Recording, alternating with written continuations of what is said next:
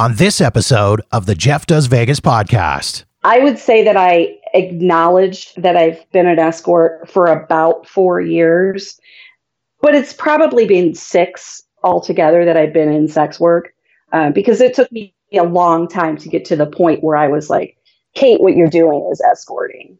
It took a long time for me to get to that journey of looking myself in the mirror and admitting it. In Spanish, its name means the Meadows.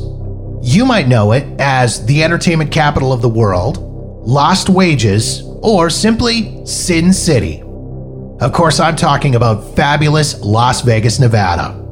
On average, 42 million people visit Las Vegas every year, and I'm one of them. I love this city. The sights, the sounds, the shows, the people, the history.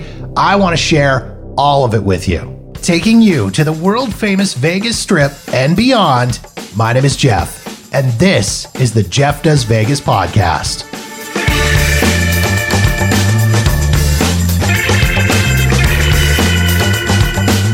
Hey there, and welcome to episode number 55 of the Jeff Does Vegas podcast. Thank you so much for hopping on board this little podcast journey to my favorite city on the planet, fabulous Las Vegas, Nevada.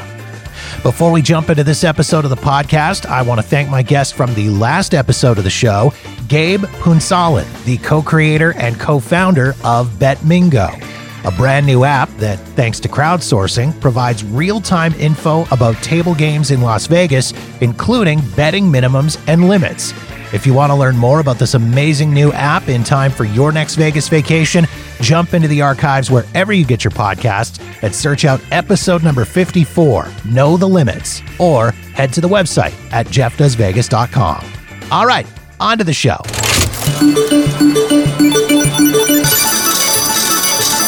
There's an old adage that says sex sells, and I don't think there's anywhere that's more true than in Las Vegas.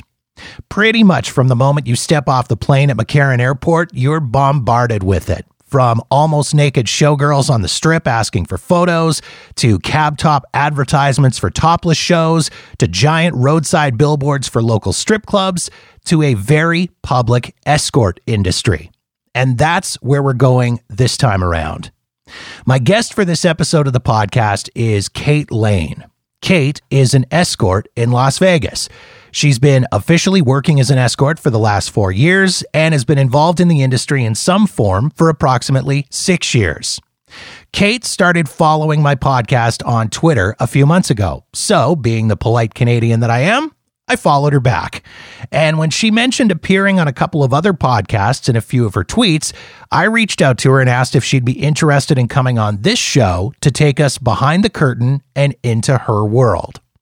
We talked about how she ended up living in Las Vegas, how and why she started working as an escort, how she keeps her life as Kate separate from her real life, and some of the common misconceptions surrounding people working in her industry. And being that this is a judgment-free podcast where I know people are grown-ass adults capable of making their own decisions on whether or not to partake in the industry, I asked Kate to share a few etiquette tips for men who might want to spend time in the company of an escort, as well as some safety tips so that you don't end up robbed, in jail, or worse.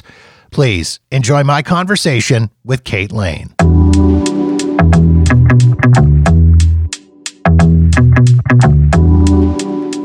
I'm originally from Northeastern Ohio. I typically say that I'm from Cleveland. However, I'm from like a very small town within an hour's distance of Cleveland. So it's really small, like 4,000 people. That's kind of where I grew up. And I basically lived in Ohio until about 10 years ago. After the market crashed, it drastically affected my job.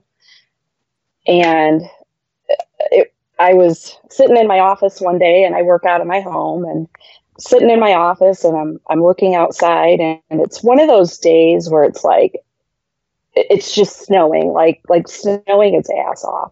Like you can't even see the street from the window. And I was sitting in my office just kind of thinking of what direction I was going to go, because my job was deeply affected by the market crisis. And there wasn't a whole lot going on. And I was trying to just come up with a new direction of where I wanted to go with my job and life and things. And I'm like, you know what? The only thing that I really want to do right now is move. So I put my house for sale and decided to go to Florida. I was there for about a year, and I had chose Northwest Florida, Pensacola area, basically because I had known some people there. But it's kind of a different place, especially if you're from the north. Pensacola, that area of the country, they actually consider it lower Alabama. And it was my first experience with somebody calling me a Yankee. So I knew that there was culturally some things that were not quite a good fit for me. Right. So I ended up dating some guy that was in the military. And when he got transferred back to San Diego, we went to San Diego. You know, I think if I had gone to like Fort Myers or Miami or something, all would have been good. But I chose the Panhandle. Which, side note, they have beautiful beaches. Still love the place. It was just kind of a culture shock for me. So I did go to San Diego. The guy and I eventually got engaged, and we were going to create a life together, or so I thought. I had a lot more money than him at the time. My house was paid for, and I was kind of living off my savings and kind of put my life on hold because he only had one more year left in the military. So we were just going to wait out that year and move to Vegas and retire here. He was going to retire here. Mm-hmm. Once again, I had more money than him, and he was very opportunistic.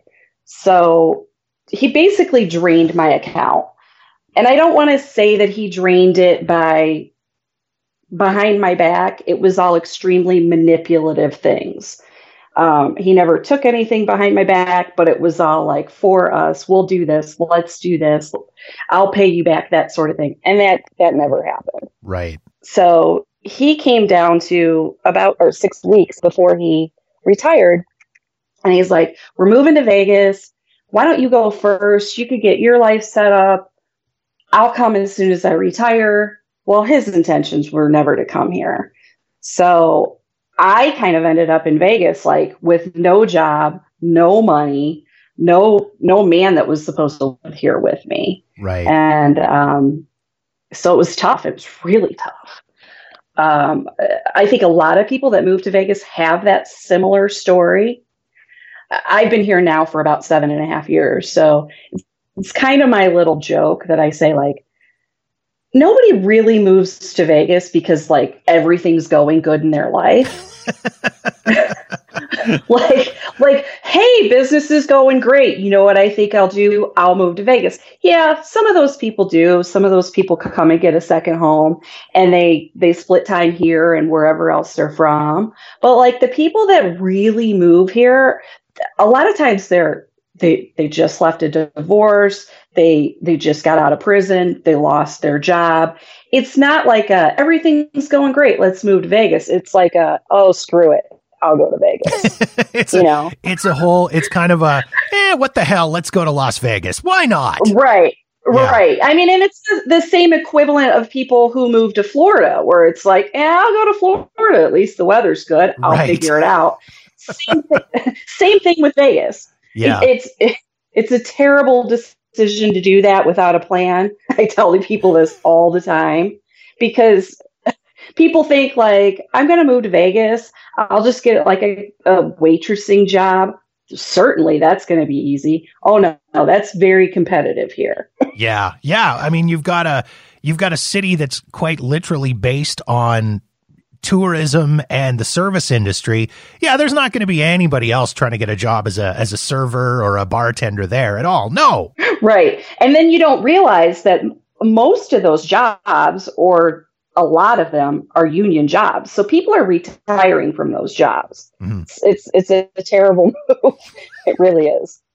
So pro tip, kids, for anybody that's listening and thinking, I'll move to Vegas. What's the worst that can happen? Don't just pick up and move to Vegas. Kate says don't do that. No, definitely don't do that. It's a tough city to live in without a plan. No doubt. So you find yourself in Las Vegas, you're on your own, no job, no money, no plan, no anything. So what's the next step? Well, so my mom was, getting on me like, you need to come home. You can stay with me. And I'm like, well, that's not happening. so, so here I am, and I'm like, I've always been really strong and really independent. And I'm like, there's just no way that I have to move back home because I had a breakup, right? I mean, let's just deduce it to what it is. I just had a breakup. So I ended up, I do work outside of Kate. I don't want to say what I do here, but Sure. It's with the public. And I'm doing the same thing that I've done. It's my 18th year in the field, but it's a business that I own and run. And with any self-employment, it takes money to make money, and I didn't have any money to put into my business. So I ended up working my butt off to get a cocktail job, and for me, it took 108 applications to get that job. Wow. Yeah. Applying for jobs was my job for quite a while. But I did that, and I was able to get steady income. So things were looking better for me. Things started looking up. But yeah, I cocktailed in a casino for quite a while. And so then from there, now, how did you end up working as an escort? Where did that decision come in? Well, with the background of me having somebody who took advantage of the fact that I had more money than him, something snapped in me where I was like, you know what? I can choose the man that I want to date. I can choose and be picky about his height. I could choose about his hair color, his eye color, his physical characteristics. I can also choose to date somebody that has money. And there's no difference to me to be like, you got to have a good job and good money and it wasn't like, at the time, I wasn't really trying to be a gold digger. I was just trying to protect myself from getting away from these men that wanted to take advantage of me. Mm-hmm. Because even in Ohio, I made good money there too. And most of the people I dated made less than. And it was always like, I don't know, I feel like I'm so much a giving person. I don't think about it when somebody's taking advantage of me. Mm-hmm. So it's usually like in retrospect, it's like, oh, damn, So I started dating. I'm trying to get my business back in order, and I'm cocktailing a couple days a week, and I start dating, and, I get on these websites, and some of them were normal sites, but I was also on sugar daddy sites, and I started dating these men that had like a lot of money. And I mean, like private planes and Bentleys and, more money than I could even really imagine. And it was cool. I mean, like, yeah, sure. Come and pick me up in your Ferrari and let's go out. This is fun. That sounds awesome to me. It really was fun. But coming from the Midwest and coming from, a small town in Ohio, it was like, oh, wow, we're dating, or we're we're probably going to be exclusive. But as time went on, that exclusivity was never going to happen. And it was just basically like, hey, I'll call you the next time I'm in town. We'll go out. We'll have fun. We'll probably may or may not have sex. Probably. Mm-hmm. But then there's nothing between now and the next time I'm here in town. So I got real fed up with that pretty quickly. And it was like, you know what? They only want sex. They're going to wine you. They're going to dine you. And they're just going to want sex in the end. So at whatever point I was just like, I'm only going to play their game. I'm going to beat them at the game. Right. It got old real fast, and it was like, they would tell you everything they wanted you to hear. they thought you wanted to hear just to get you in bed. And then it was like, okay, thanks. Well, I hope you had a really good time because I bought you a couple of martinis and a nice meal at a nice restaurant. Mm-hmm. That doesn't pay your bills. No matter how many martinis, no matter how many fine dining, just doesn't. Right. So on the sugar daddy sites, I was there. And for me, I was there a couple of years. And there's a whole dynamic in that world where, and I was the same way. Like, I'm not an escort. I'm not doing sex work. I'm just looking for a sugar daddy, you know, and the sugar daddies and the sugar babies, they both are in this mindset of, we're not escorting. I would never hire an escort, the guys would say. Well, that's what you're doing. Right. But you're hiring one with your terms. Because in that world, it's probably the only world in online dating where the women outnumber the men. So the men kind of are able to run the show. They hold the shots. They're like, well, I'll see you, but you know, if you want to go to dinner and we'll have drinks before dinner and maybe we'll gamble and maybe we'll do whatever. And it'd be like a whole night. And they'd be like, well, here's like $300. Which you're like, well, hell, I'm working my butt off on a smoky casino floor. That $300 is good until you see what escorts are getting. And they're not putting up with the bullshit that the sugar daddies are given. So I've been an escort for, it's really hard to say. I would say that I acknowledged that I've been an escort for about 4 years, but it's probably been 6 altogether that I've been in sex work because it took me a long time to get to the point where I was like, Kate, what you're doing is escorting. It took a long time for me to get to that journey of looking myself in the mirror and admitting it. It's such a stigmatized word that nobody wants to really admit it. But once you do, you take the power back and you're like, no, I'm not putting up with that. If you want to see me, my rates are this for however many hours. But when I was able to finally admit that is when I took that power back. I was going to say, when you reach that point, that's got to be somewhat, again, as you say, as you put it, empowering, that you can say, okay, yeah, this is what I'm doing. And you know what? I'm happy to be doing this. I'm proud of what I'm doing. And ta-da, here I am. Absolutely. And yeah, it's very liberating. I wish that I wouldn't have spent those years in that gray area because I'm not at all ashamed of what I'm doing. I think that it's a service that some people really need. Spending time with me for some of my clients is amazing to them, and it's a journey to them, and it allows them to be a person that they're not with the people that they're typically around, whether it be that they're always working or they have a loveless marriage or whatever. It gives them something. It's like getting a massage. You know, it feels good. So when you made the decision to become an escort, did you reach out to any other girls or reach out to anybody else in the industry for any kind of support or tips on how to be involved in the business? Did you reach out to anybody else for any kind of help? I didn't. I did a lot of research. I spent a lot of time on Reddit. I spent a lot of time Googling, reading articles, things like that.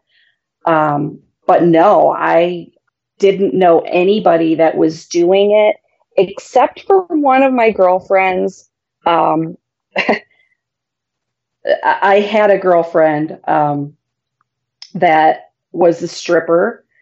She truly was a stripper. She worked at a couple of clubs in town. But she would meet guys online. She would meet guys on Tinder and Bumble and Plenty of Fish. And she would say, oh, I would love to see you tonight, but I have to work. I work at the club and I make $500 a night.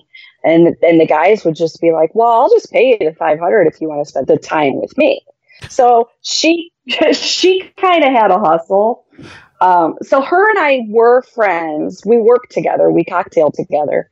But I didn't want to do things the way she was doing it because she was putting herself in a lot of safety jams. Like she called me one time and was like, hey, I'm in Utah. I'm in Salt Lake at this guy's house. Can you Google him? And I'm like, why didn't you figure out who this guy was before you went there?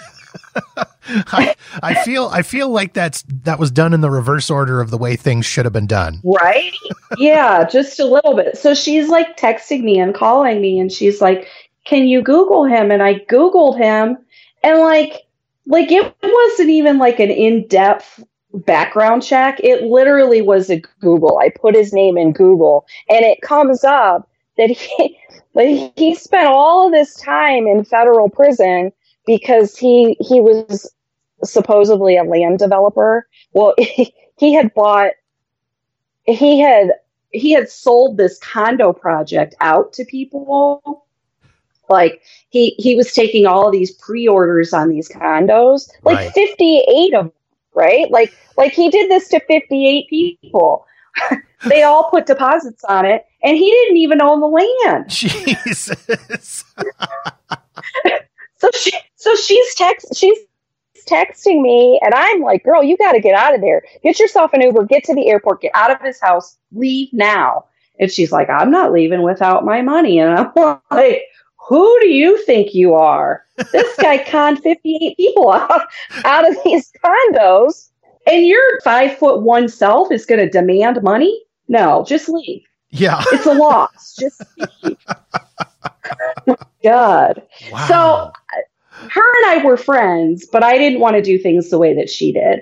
Right. So I just did a lot of research. And then it was like, hello, Google, where do I build an Escort site at? And I mean, I've done site building and things like that, with my other business. So I applied a lot of the principles from what I do in my other life to Kate, and that's how I run it. I mean, it really doesn't matter if you're selling a widget or if you're selling time. You're still a salesperson. Mm-hmm. What happens when I'm on a date is a little bit different, but I would say 70% of your time you're doing all sorts of other things rather than just have a date. I've been on dates. I can do that, So it was more the marketing and the backside of it all, the admin work. Which I'm guessing is just as thrilling for this business as it is for any other business. Yeah, and you have to do all of that because it is a business. You have to do all of that accounting. You have to do scheduling. You have to update your website. You have to, it's a lot. So you've mentioned that you have a life outside of Kate. You have another job and another business that you're involved with. How do you keep Kate separate from quote unquote real life? How do you maintain that double identity? Well, I try not to overthink it. I would say in the 18 years that I've done my other job, there's been periods where that's all I've done. Business was really good. That's all I focused on. But there was a lot of periods where it was like, things aren't going so well. The economy's not going so well. Might have to do something else, where like bartending or whatever comes in. So there's a lot of compartmentalization that goes on in my life, but it's not much different than what I did when I did my main job and I bartended or cocktailed on the side. When I was bartending or cocktailing, that's what I was.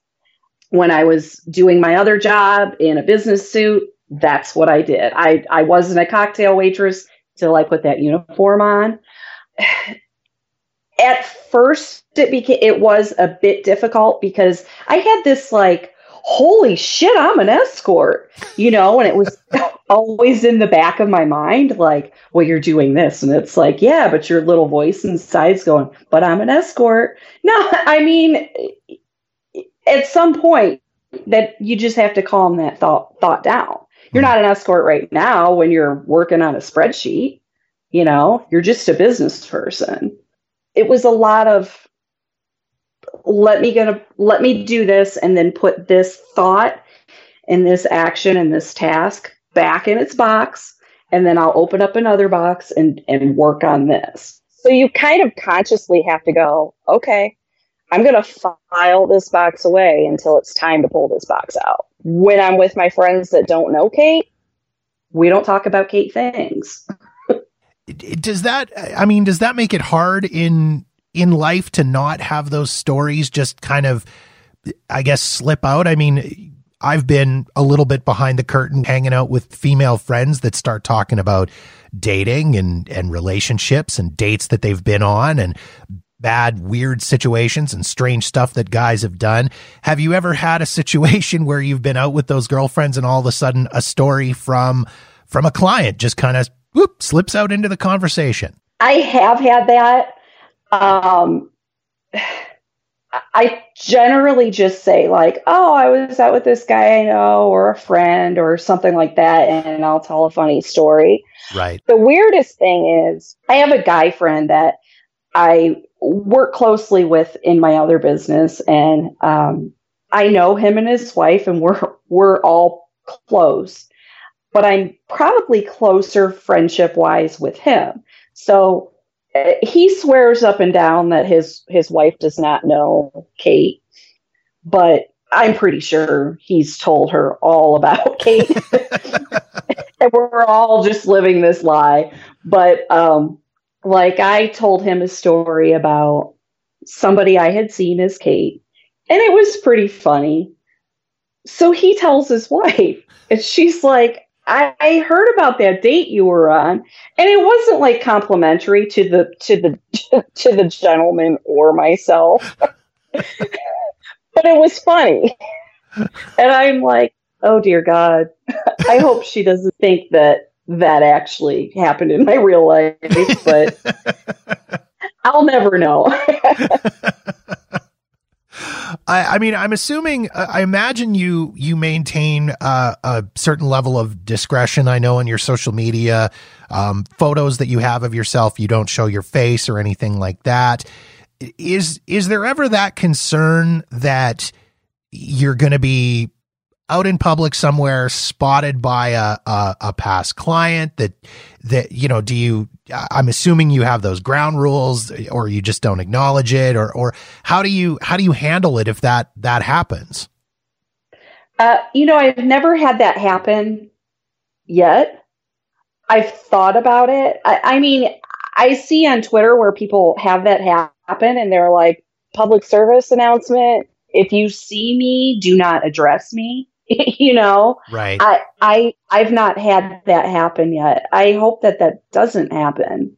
I just recently had an experience a couple months back where, and I suppose that I shouldn't have been so shocked, but I had met a mutual friend for dinner and then met other people that I didn't know. And I didn't think that they knew me, but we started talking about Twitter and they were like, oh my God, you're Kate. And I wanted to, crawl into a hole because it was the first time that somebody knew me that wasn't like somebody that booked me. Right. But I have a lot of followers, so I don't know why this was a big shock to me. like there's a lot of people that interact with me on a daily basis or at least see me online. But it was... I was like, oh my God, you know who I am? And they're like, yeah, we follow you. And I'm like, no shit, that's pretty cool. Like, oh my God. So I don't know, maybe I was naive about the whole If you have followers, eventually somebody's going to know who you are. Someone's going to find you and shoot you that knowing glance across the table at some point. Right. Yeah. And the guy had said, I very rarely post pictures on my Twitter account anyway, but, there's pictures of me on my website and he's like, and I have a tattoo, but it's on my torso and that's the only tattoo. It's large, but I don't have anything anywhere else. And he's like, if you would have been wearing something to show your tattoo, I would have known exactly who you were. And I'm like, well, that's why I don't show it. I'm like, you got to take me to the pool or get me naked in order to see it. So, I mean, some of your friends are aware of Kate and of that persona. What about family? Do any of your family members know at all? Not that I know of. No, I struggle with it from time to time because I'm not a very good liar and I don't like lying. And I've always been an extremely open person. Even with like a stranger, I'm like, yeah, I've been there too. I know how you feel. I'm like I'm totally open and talkative. And if I do something that I think is funny and it would be, some people would like never repeat, I'm like, you're not going to believe what I did. Like I'm totally open. So this has been like, it's a challenge for me because I want to tell the people that I love, like, this is what I did. This is my life. And here I am. But in reality, some people can't handle that, and what I'm doing is stigmatized by society for the most part. And then on the other hand, there's people in my life that they wouldn't think any less of me for doing it. In fact, they know my personality and they know who I am. So they're probably like, you should have done this all along. But I don't also want to worry them. Like I don't want to tell my mom, hey mom, by the way, your daughter, your pride and joy, like your flesh and blood, by the way, I'm an escort. Like that's not the proudest moment, but it's not that it's not something that I'm not proud of, because I absolutely am. It's that society has stigmatized it. The media has stigmatized it. You get this pretty woman type of picture in your head, or streetwalkers. Even my close friend that I had just talked about, when I first started, he was like, you know what I was going to do? Because he thinks that I'm like naive or whatever. He's like, you know what I was going to do? I was going to send you an email and set you up to see if you screened people properly. And I was like, if you ever think of doing that, we won't be friends anymore. You need to trust that I'm safe about myself.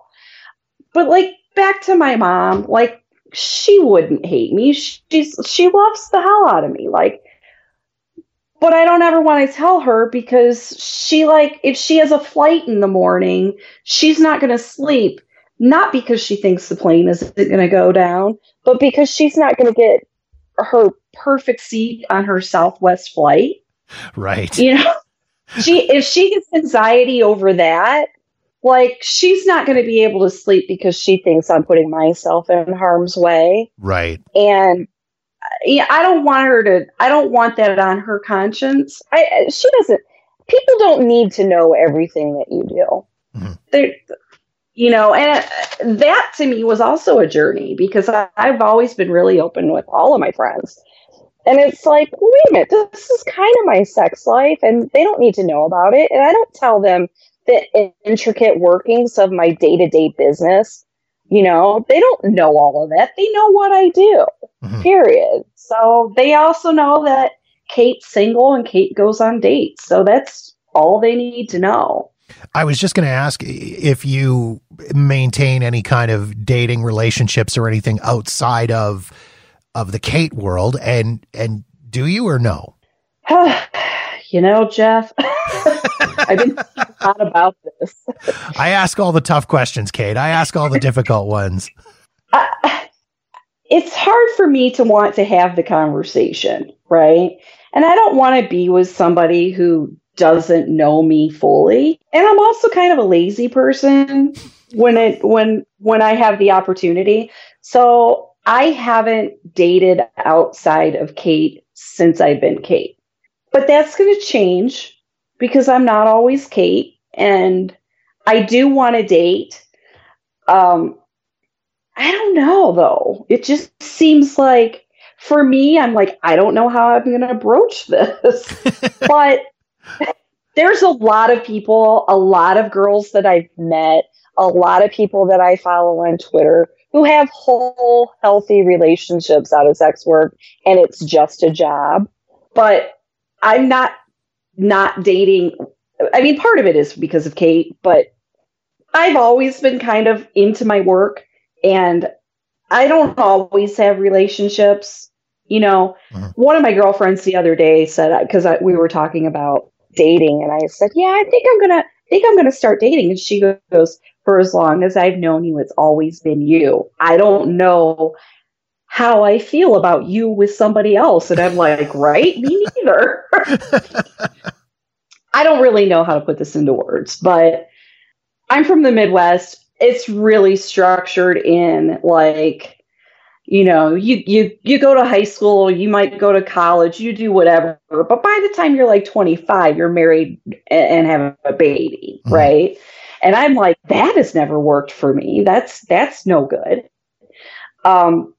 So, but I still kind of have those Midwestern values. So I'm like, I'm not really sure that I'm like polyamorous. Like, hey, babe, oh, you're going out with your girlfriend tonight. Okay, cool. Because that takes a really strong person. And I'm going to admit that I don't know if I'm that strong. Right.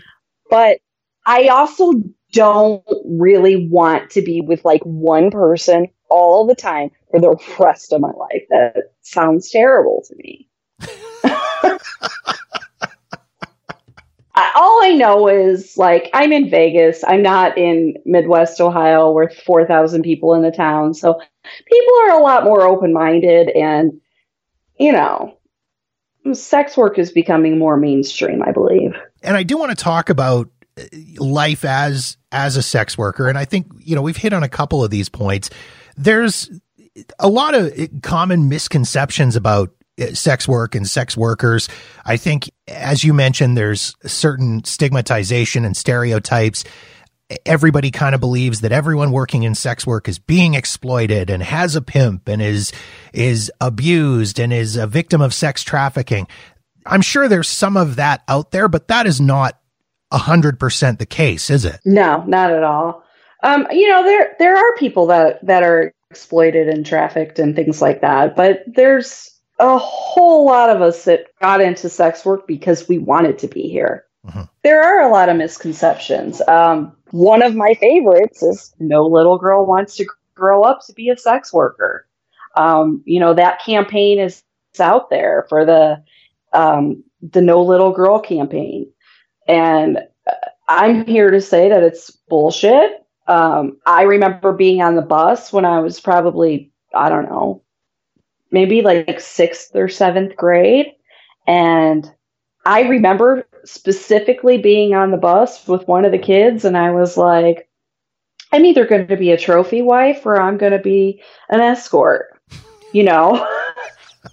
and I like to this day remember sitting on the bus, and I was like, I was weighing the pros and cons, like counting it off on my fingers. Like, you know, took me a long time to get there. I chose to do this. I want to do this. And, you know, when it goes back to thinking about dating, like whoever I'm going to date is going to not have a problem with this. Other misconceptions. I think a lot of people are like, oh, I don't know any sex workers. Wrong. We all know a sex worker. And I'm not just saying that because I'm a sex worker. Sex workers come from all sorts of life. Every kind of person out there is, you know, every type of people that you meet, there's probably a sex worker in the mix. And there's no unique type. And I don't just mean physically, I just mean like all walks of life, professional people, um, people for people that are grew up wealthy. It's not just a survival thing. Some people, I mean, I even see in people on Twitter where they're like, if I hit the lottery, I would still be a sex worker. Mm-hmm. It's an enjoyable thing to do. Well, and I guess that, again, that kind of comes back to the common misconceptions that people think that people are being forced into it. And as you and I have both said, there is some of that out there, right? But there's a large percentage of people involved in the industry that are there because they love it. Absolutely. If I'm going to go out on a date in my normal life, maybe we'll meet, we'll have a couple of drinks, maybe we go to dinner, whatever. They just think that I'm an average person, and I'm thinking they're an average person. But when you have people that are coming to town specifically to meet you, and they've seen snippets of my face or my body or pictures, or they follow me on Twitter, like, they're very excited to meet you. They plan a date out, and it's like, we're going to have cocktails, we're going to go to this fine dining place, we're going to do this, then we're going to spend some time together. Like, you're jacked up on adrenaline that you don't get on a typical date. So it's hard to go back to reality where it's like, hey, you want to go to PT's and have a beer? No. You know what I mean? It's a lot of first dates, but first dates are the most exciting dates because you're on your best behavior. You're not like, oh, I have acid reflux right now. Like, nobody ever tells me that. there's no, I'm going to go in the can and drop a deuce. I'll be back in 10. Got a book. Right. There's none of that when they're on a date with you. Well, there has been, but they weren't. Yeah. But yeah, I mean, everybody's on their best behavior. So it's a whole lot of first dates with a whole lot of people who are all on their best behavior. Like, if you don't get that, like, on Plenty of Fish. You talked briefly a little bit earlier about your safety. I would imagine, I mean, obviously you want to stay safe. You want to have a safe time. You want to make sure the people that are coming to see you are the right people that should be coming to see you. How do you manage your safety? You mentioned screening. You do some screening in advance. Any other ways that you manage your safety? Somebody always knows where I am. Mm-hmm. I don't go to personal residences. I don't go to like some kind of off strip, no name hotel. Most of my dates are in public, at least for meeting. But I'm not going to like, the Days Inn on XYZ Street. You're not going to a Siegel Suites, is what you're saying. Oh God, no. No. And if anything feels weird, I leave. I've really not had the problem because I do require people to give me real world information, and I do have the luxury of turning dates down. Uh-huh. Sometimes Kate does pay the bills, but I don't have to go on any dates if I don't want to. If it doesn't feel right to me, like if somebody's not forthcoming with their information, or I feel that they're not being open, I just simply don't see them. Uh-huh. I would say that, yeah, I try to be completely safe. That doesn't mean that it's foolproof. Somebody could snap, or something could get through. Uh-huh. I hope that it doesn't. I used to do skip tracing, so I feel like I'm pretty good at background checks, but there could be a time where I'm not. And it doesn't matter. Like, 'cause there are people who don't have a criminal record that could be criminal. But yeah, for the most part, I feel like everything's safe. So I guess the other thing that everybody is always curious about is what's the sort of the common date for you?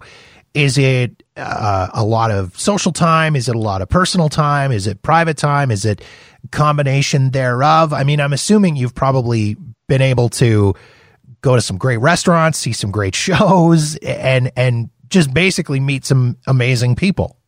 Yeah. It's a mix.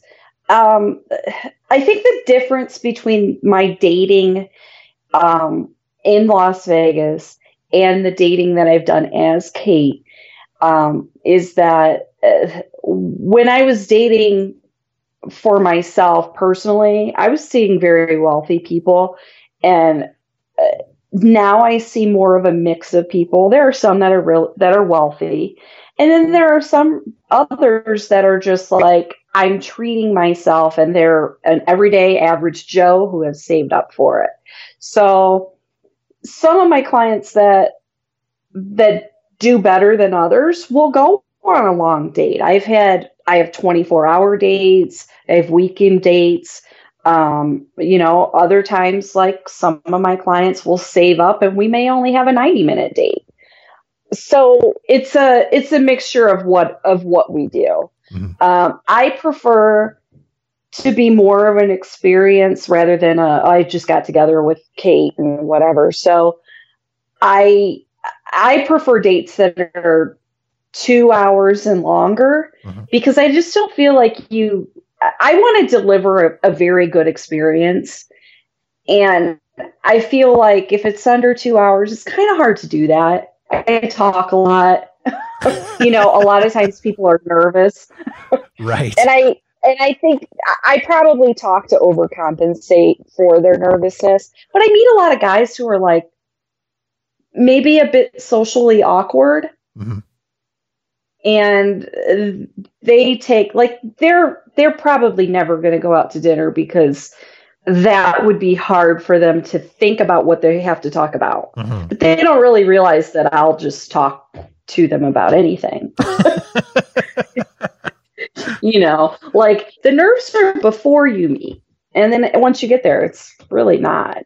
I look at people like, you're my old friend and we're just catching up. So when I meet somebody, that's always how I go into a date. How have you been? How are you doing? This and that. I'm not going to act like it's the first time I met you. I never do that. That's even awkward for me. Right. But because a lot of people thought, I get most of my dates from Twitter.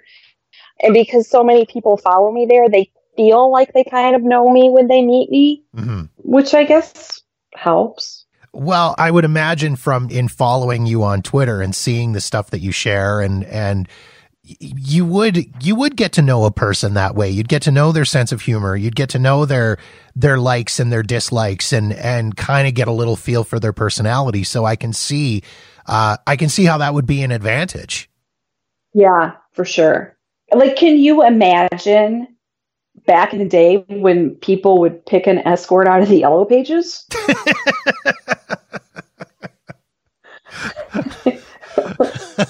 Like, Bambi looks good. Let's take her for the night. And you have no idea.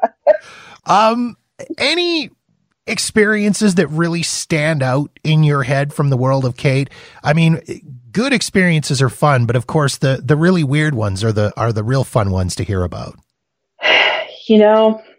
I would love to be able to tell you that I had some really messed up experiences, but it's just not like that.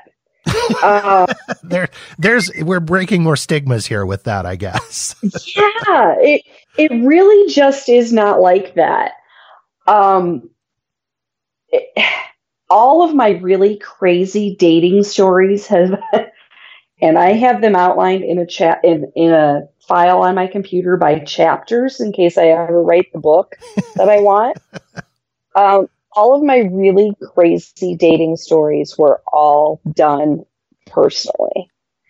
I feel like everybody's on really good behavior. It's like they've paid for this date and they don't want to screw it up.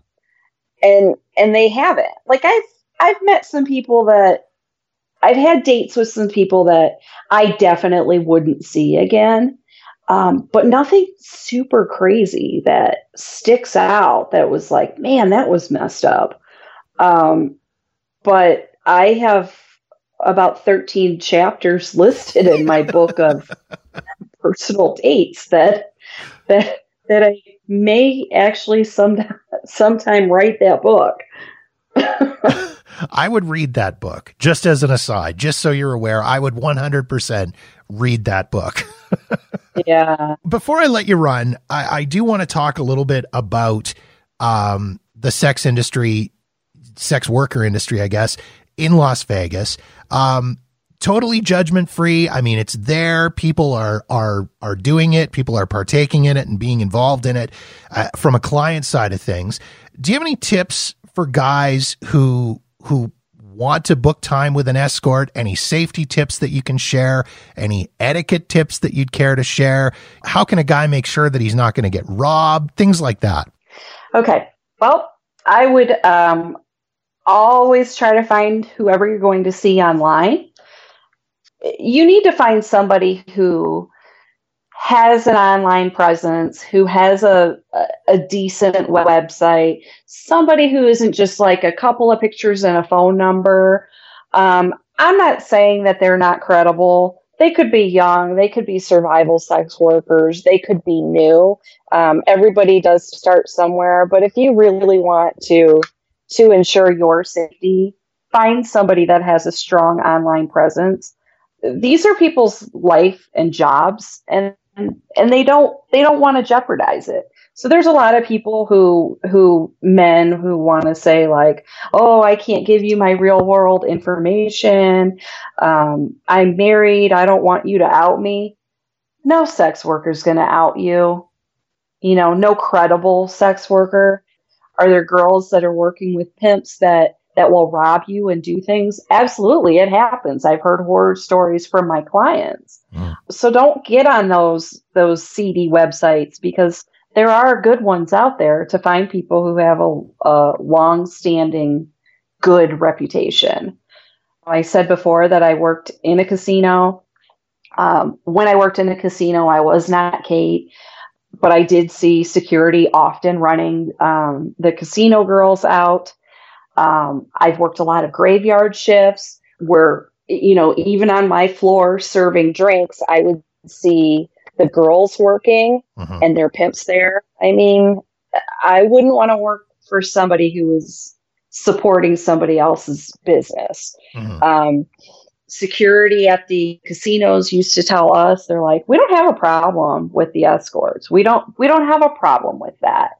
But when guys are picking them up in the casino, and granted, I've never worked as a casino girl. So I'm only telling you what security told me as a casino employee, but they're like, we don't have a problem that somebody's going to go back to their room and have sex. We don't care. But we don't want somebody being picked up in our bars, being drugged, and their watches stolen. So that's why we run them off. Right. I mean, and it's no different than like, it's 2020. Who the hell's picking up their boyfriends and somebody that they're taking home in a bar? That's not safe either. So right.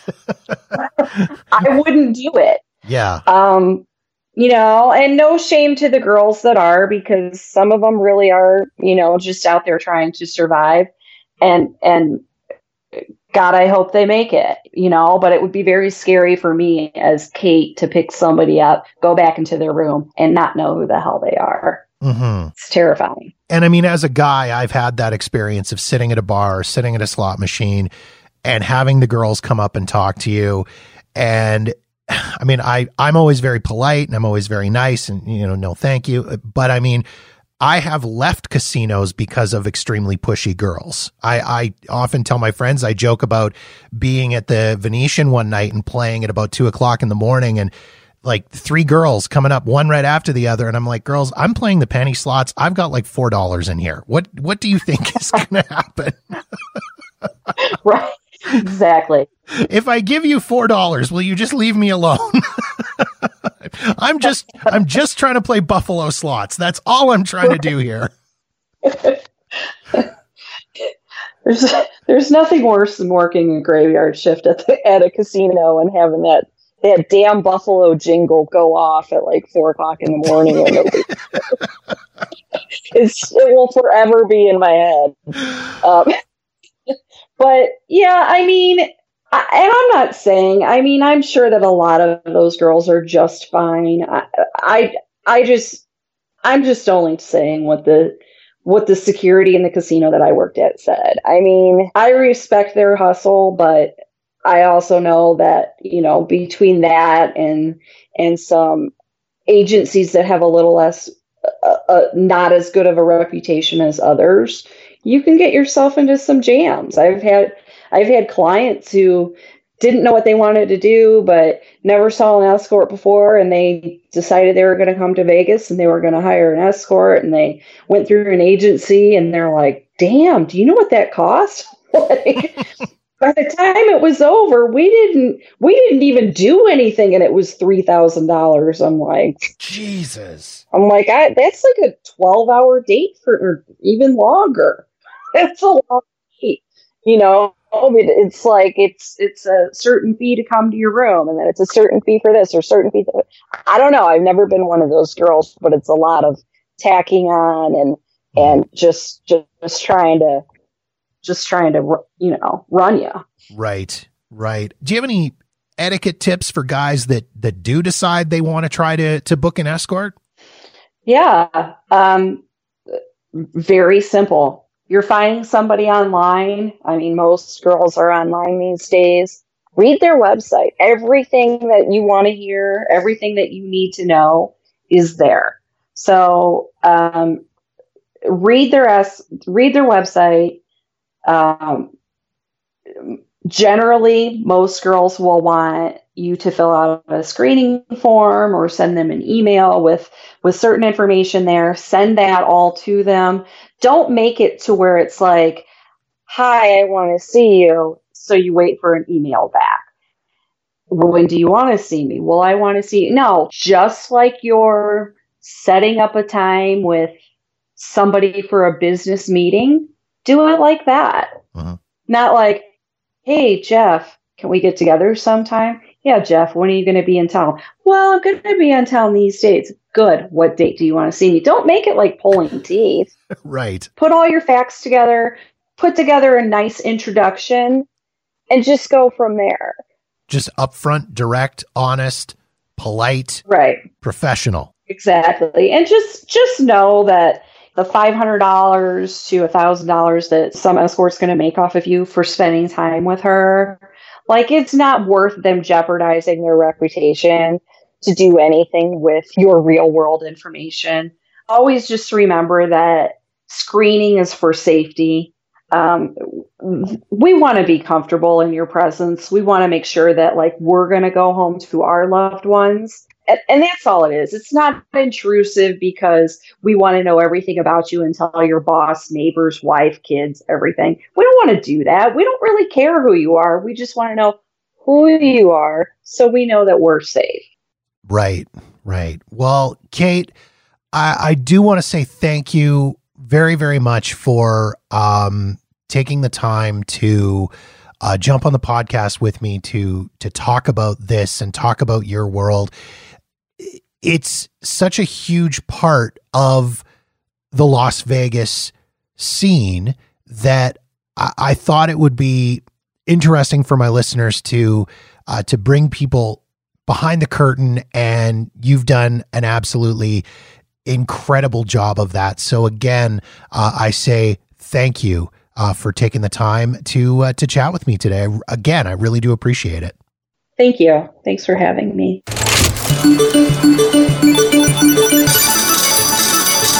You may have noticed that something Kate and I didn't discuss in our conversation was the legalities surrounding escorts and prostitution in Las Vegas.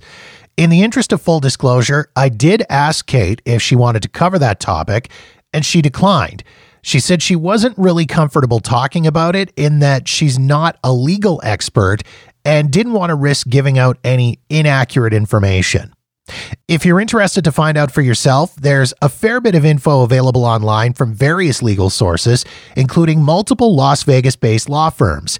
I would, however, caution against doing that search on the family laptop or your work computer.